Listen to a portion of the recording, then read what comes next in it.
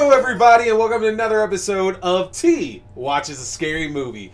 My name is T, and of course, we're talking scary movies. I appreciate you tuning in for another brand new episode. Remember, new episodes go up every Wednesday night at 8:30 p.m. Mountain Standard Time on the YouTube page. Go to youtube.com/C/Theron Reynolds Scary Movie. Again, that's youtube.com/C/Theron Reynolds Scary Movie.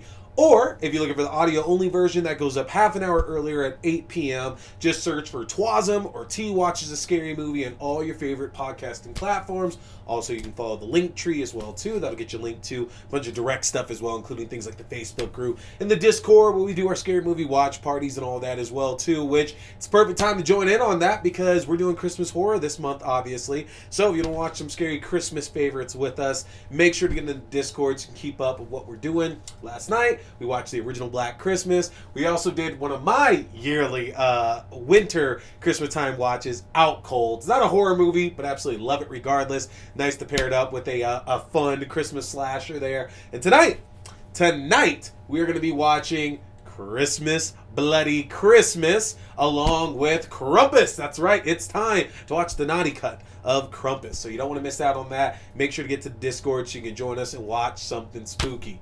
So, what are we talking about tonight? Hence our watch party tonight. The movie I'm going to be reviewing is going to be Christmas Bloody Christmas.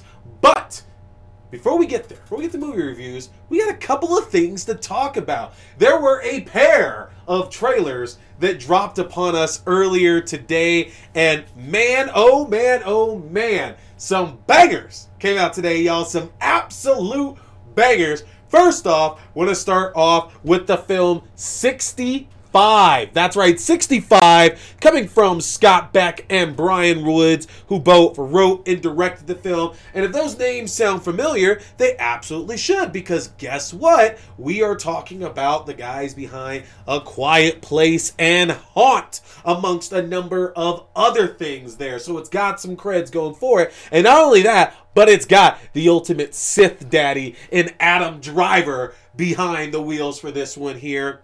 65 tells the story about a catastrophic crash on an unknown planet, and the pilot discovers that he's stranded on Earth 65 million years ago.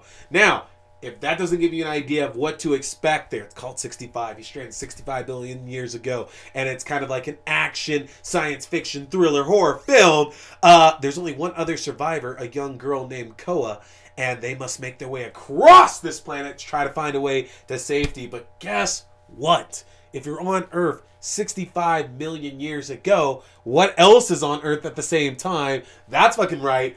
Dinosaurs, y'all. We got a dinosaur thriller coming up, and not a moment too soon after some terrible Jurassic World movies. I am ready to see a honest-to-God, legitimate dinosaur thriller piece coming up here, and this thing looks fantastic. I will say, there are some vibes in it there that if these two are the only people in the movie itself, I'm very interested in how they're gonna hide in that terror for sure. Now, these guys are great. Again, Scott Beck, Brian Woods. They did the first Quiet Place movie. They have Haunt behind them as well too. So it's not so much that I have any worries about the content. I think the film will end up being absolutely fantastic. There's no way it won't. But A Quiet Place is one of those movies to where we focused on just that main group of family, Emily Blunt, John Krasinski, and their family members, and we had to lose, one or two of those family members, one of those being a young child at the beginning of the movie there. But the thing is that movie told the story of this family's dynamics on Earth now with these alien invaders and how things are, and telling that kind of story. And there was a lot of tension, not just between them having to be completely silent or else these beings would destroy them, but also just tension between the family and who resents who and all these other problems that were going to come up with them. And it's too early right now. Again, just the first trailer came out for it here, and the movie doesn't come out till March.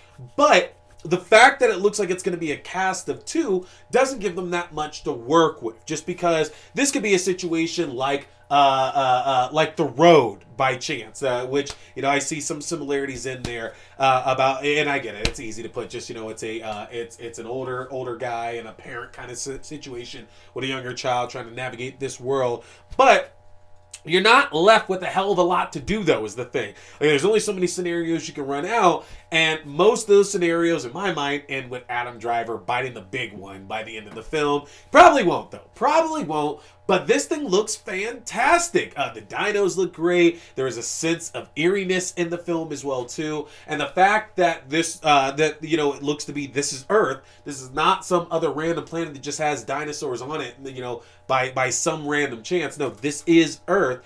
There's a lot to work with. There's a good chance that we could see them end up just back home at the end of the movie. That they end up back in modern times. Bing, bang, boom, you're done at that point. Or it's going to end in a situation where both of these characters stay alive, and we can enter into sequel territory to where we then get another ship that gets sent back at this time, and they're still dealing with dinosaurs. I don't know, but I will say that I am absolutely ravenous to get some more scary dinosaur stuff, just because that's what I wanted out of the new Jurassic World movies. Okay, those y'all that like them, look, you like them. I'm not going to change your mind and change your opinion on it because dinosaurs. But I'm sorry, just having dinosaurs doesn't do it for me. There's got to be more of a hook to it, and those Jurassic World movies weren't doing it for me at all. So this looks like it can fill that void that I was missing, especially with Fallen Kingdom. I wanted Fallen Kingdom to be so good. It should have been like this amazing horror film, and it just wasn't. It just wasn't, man. So we'll see. 65's coming out in March. A lot of stuff is coming out in March. March is going to be a big, big month for horror next year, for sure. I'm ready. I'm absolutely ready for that. So, that was trailer 1. What was the second trailer that ended up coming out here? The second trailer that came out was for a little film in a franchise y'all might know. It's Scream 6. The teaser trailer for Scream 6 finally came out today. And man, oh man, oh man. It is so good to, again, get out of Woodsboro. And it's so interesting, to think about it. And I've talked bits and pieces about that in the last few months. But the fact that Scream 1, Scream 4, and Scream 6, that is Scream 5, Scream 1, Scream 4, Scream 5. That's like your Woodsboro trilogy. Everything's happening there. All the terrible things about living in Woodsboro. They just breed killers. Gotta get the fuck up and out. Whereas Scream 2 and Scream 3 have been out of Woodsboro, showing that, crazy shit can happen anywhere. And it's part of the reason I think why I love Scream 2 so much. Like, I love them all. I do love them all. But Scream 2 has always been my favorite, as y'all know. And I like the idea of Scream 2, especially when I look back at it, is that they should have been safe. Leaving Woodsboro to where this killer was at should have made them safe. And by luck of the draw, Sidney Prescott, Randy, Dewey Gale, they all end up in another location to where they're being hunted by other killers. And I think that's fascinating. Scream 3... there was no way Sidney was going to end up in that situation again. So Sidney had to be drawn to Hollywood, basically, to get wrapped up in this scenario. And that makes perfect sense. What's going to be the hook here with Scream 6? They're in New York. We know from some of the things we got in Scream 5, Gale works in New York, so clearly these kids are likely going to college. We know that our returning cast from Scream 5, Melissa Barrera, Jenna Ortega, Jasmine Savoy Brown, Mason Gooding, they're all back again, joining Courtney Cox in this one as well, too. And we also know that Hayden Panettiere is back in this one as Kirby Reed, who is apparently now an FBI agent in this one. So there's a lot of places that this film could go, but the teaser, all this teaser showed us were our characters back together again on a subway in New York, looking like it's around Halloween because everybody's dressed up in costume. Some of the ones that were pointed out by a lot of you there included the Hell Priest or Pinhead from Hellraiser. There's a Chucky there as well, too. We actually saw Samara Weaving's character from Ready or Not, which is funny because Radio Silence did Scream 5. They're doing Scream 6. Samara Weaving's character from Ready or Not's featured in it as well, too. Jason Jason Voorhees is back on a subway in New York City. It's perfect. Because I'm a Jason Takes Manhattan fan. Y'all know what's good.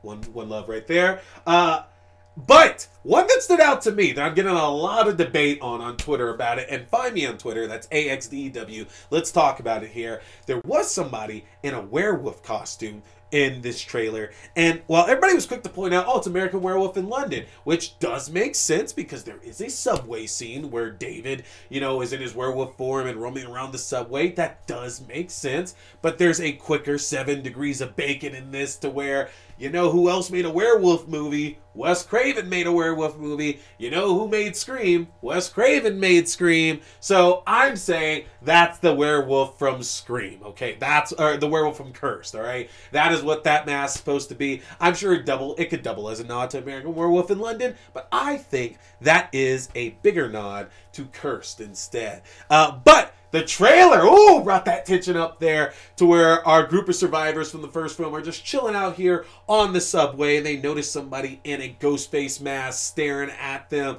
and as the lights keep going down, the character gets closer and closer and closer and closer.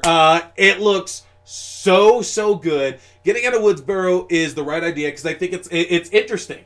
It's almost like you could do a Woodsboro entry. If this series was going to keep going on, who knows if it would. That's way past what we're talking about. Because we all assume we're getting Scream 7. We're all assuming that because Neve Campbell is presumably right now not in this one unless she went and filmed a cameo. She's not in this one. So Scream 7 would probably likely bring her back to the fold, getting her the pay that she rightfully deserves. But if this franchise was to go any further, I could see Scream 8 possibly returning back to Woodsboro at that time. Maybe Scream 9. And I'd be fine with that. I'd be perfectly fine with that. But this trailer is awesome. It's going to be a hard 3 months because this comes out the same day right now that 65 is coming out, which is March 10th, 2023. There's going to be a busy month of horror films, like I said already, that's coming out. But it looks so damn good, y'all. And I'm hoping it would make a lot of sense. I try to stay away from the spoilers and stuff. So for those of y'all who are way deep into that, good for you. But as a person who tries to stay away from the most spoilers humanly possible with franchises I really enjoy, whodunits like Scream, it could also make a lot of sense this could be an opening scene. It does give off vibes of very much an opening scene kind of deal there for me. And again, I got nothing to base that on except for that's the way it seems to me. And I could absolutely be wrong, but I don't think I am. I don't know. We only got 3 months. We have 3 months left. Less than 3 months at this point, actually, before this comes out. This is going to come by so quick, and it's going to be so fucking awesome. Scream 6, y'all. So, in our movie review tonight, we are talking the awesome Christmas Bloody Christmas. You might have heard about this one done by Joe Bagos, who brought us VFW, another actually pretty fucking awesome horror thriller about a group of vets who get caught up in a bit of a drug war. And this film centers around, a new Santa animatronic, robotic Santa, whatever you want to call it, that's being recalled, that reverts it from its original programming from the U.S. Defense Department. So, this is a robot that was basically turned into a new Santa toy or accessory that was designed initially for the Defense Department. And I know what you're thinking right off the jump there. Doesn't that remind us of another classic 90s movie about toys that were given chips that were made by the U.S. Department of Defense, and then they later freak the hell out, and it's up to a group of kids and their parents and another group of toys to stop them. Yes, and if you are thinking of the late 90s classic Small Soldiers, where you have Archer, leader of the Gorgonites, and Chip Hazard of the Commandos. Yes, absolutely, Small Soldiers. And it hits me now that's definitely, there's some small soldiery in this as well, too. But Joe Begos came out here with a film that, as he said, was kind of supposed to be a pitch for a remake to Silent Night, Deadly Night, which we've talked about on this show before, about a kid who witnesses his family getting murdered by a Santa Claus, and then basically conditions him and traumatizes him so much that as an adult, he just goes crazy and becomes this murderous, psychopathic Santa who goes on a spree trying to get his ultimate revenge against the nun of the orphanage they ended up staying in. Fantastic film. Like the second one more, just as we talked about that last week. We're not going to jump back into it. But this became something different, to where the idea is that what if a Terminator like Santa is the one committing all of these crimes, all of these murders? And it's a very, very simple story. This the story basically is that this Santa reverts back to its original programming and goes on a killing spree. And it doesn't need to get more complicated than that. You know, we have our lead character, Tori, who's played by Riley Dandy, who is just so enjoyable. Tori, in a lot of the ways she talks, a lot of the things that she does in this movie, I feel that a lot of people my age absolutely have a Tori in their friend group. Okay, Tori is the cool girl who is working at the working at the record store, and she's contrary because she likes all the sequels instead of the original films, and she's punk, and she's very open and accepting, and she's very 2022 about sex and looks on sex and everything, and she got a really cool best friend who's got a mullet and a crazy stash. That's Robbie, played by Sam Delch. And I don't know, I found myself absolutely loving the character of Tori, because sometimes protagonists don't act the way that you would think anybody reasonably would in a horror movie situation. Like, bad shit starts going down, and you're like, this is not the way that somebody would act. It just doesn't make any kind of sense at all.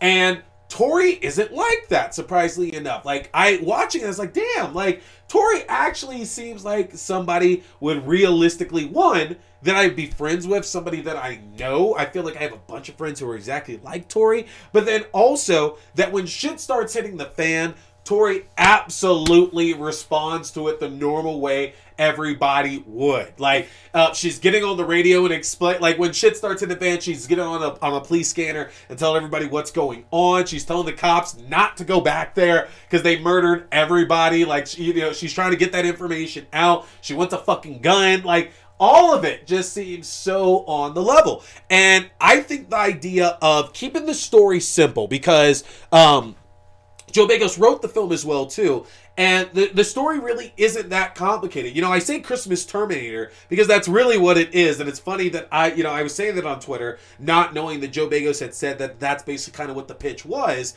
But it's, you don't have to worry about this whole Terminator backstory. Somebody's coming back from the future to save the mother of the savior of humanity and shit. No. It's just this robotic Santa goes on a rampage, and this one young woman is caught in the line of fire trying to save her friends and family before it takes all of them out. And it's a love letter to 80s movies, I feel, to like those early to mid, like very, very just over the top horror films. Like, there's an amazing synthesizer soundtrack to this, which I just absolutely love so much. It's so much fun, honestly. I'd actually get that on vinyl 100%, because that's what I think Tori would do. Tori would buy the soundtrack to this shit on vinyl for sure. But the soundtrack is amazing. Their use of colors in the film is really fantastic as well, too. Like, honestly, it's funny to say this, but this is the kind of movie that you should absolutely get high to and trip out to watching, just because the use of colors and the way that the shots are set up just lend itself to just chillaxing and then smoking a joint and watching it and enjoying. Honestly, there's a lot of red, there's a lot of green, there's a lot of blue, and it for some reason it enhances that Christmas spirit. Like, it's already a movie about an evil robotic Santa that goes around killing people, but something about that actually really just helps it out so much, to where you're like bathed in Christmas light the entire movie. And it helps that along with the fantastic soundtrack that we get in, the amazing characters, there's some brutally awesome kills in this as well, too. Like, honestly, I say it, but Santa is going around killing people like it was the Terminator. There's no remorse. Some creative damn kills. Some cool weaponry being used in this. It's just so good. It's so cool. And the fact that the end of the movie, the last 15, 20 minutes or so, do honestly play out like the original Terminator film in a huge, huge way. For whether it's that the Santa eventually loses its facade and becomes just the robot at that point, and that Tori is just trying everything to stop it, and nothing's working until finally one thing does work. There's so much good about this film, and I know a lot of people were annoyed by the characterization of Tori. Thought that, you know, she talks stupid and being contrary doesn't make her cool, and they wanted more out of it. But you don't need that. You really don't need that. Christmas horror has never been particularly deep unless we're really looking at like Black Christmas. Honestly, like I think all three Black Christmas movies had a lot to say in their commentary, especially the first one and the 2019 one. I say that knowing I love the 2006 one best, but the most recent Black Christmas and the first one had a lot to say in their messaging, I feel. But overall, I feel the Christmas horror isn't trying to do that much. It's just taking this great environment to where we all feel loving and safe, and it's a family time, and everything is great right now,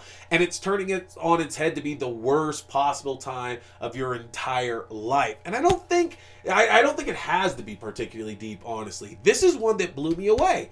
And my top 10 have been set for a minute. And this movie's absolutely in my top 10 of the year. Like, there's no question about it. It's skirted in right at the very end now. Like Santa delivering presents out on Christmas Eve. This thing skirted in for sure. And I'm super fucking happy about it.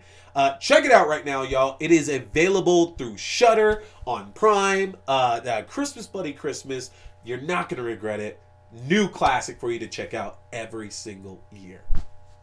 Hey everybody, I appreciate you checking out this video, whether it was a review, whether it was a new episode, whether it was an unboxing, an interview, or whatever else. I want to remind you can check out my separate reviews also on my YouTube page, and new full episodes go up every Wednesday night on YouTube at 8:30 p.m. Mountain Standard Time, and on your favorite podcasting platforms at 8 p.m. Mountain Standard Time. Don't forget to hit that subscribe button, like and share. My name is T. We've been talking scary movies.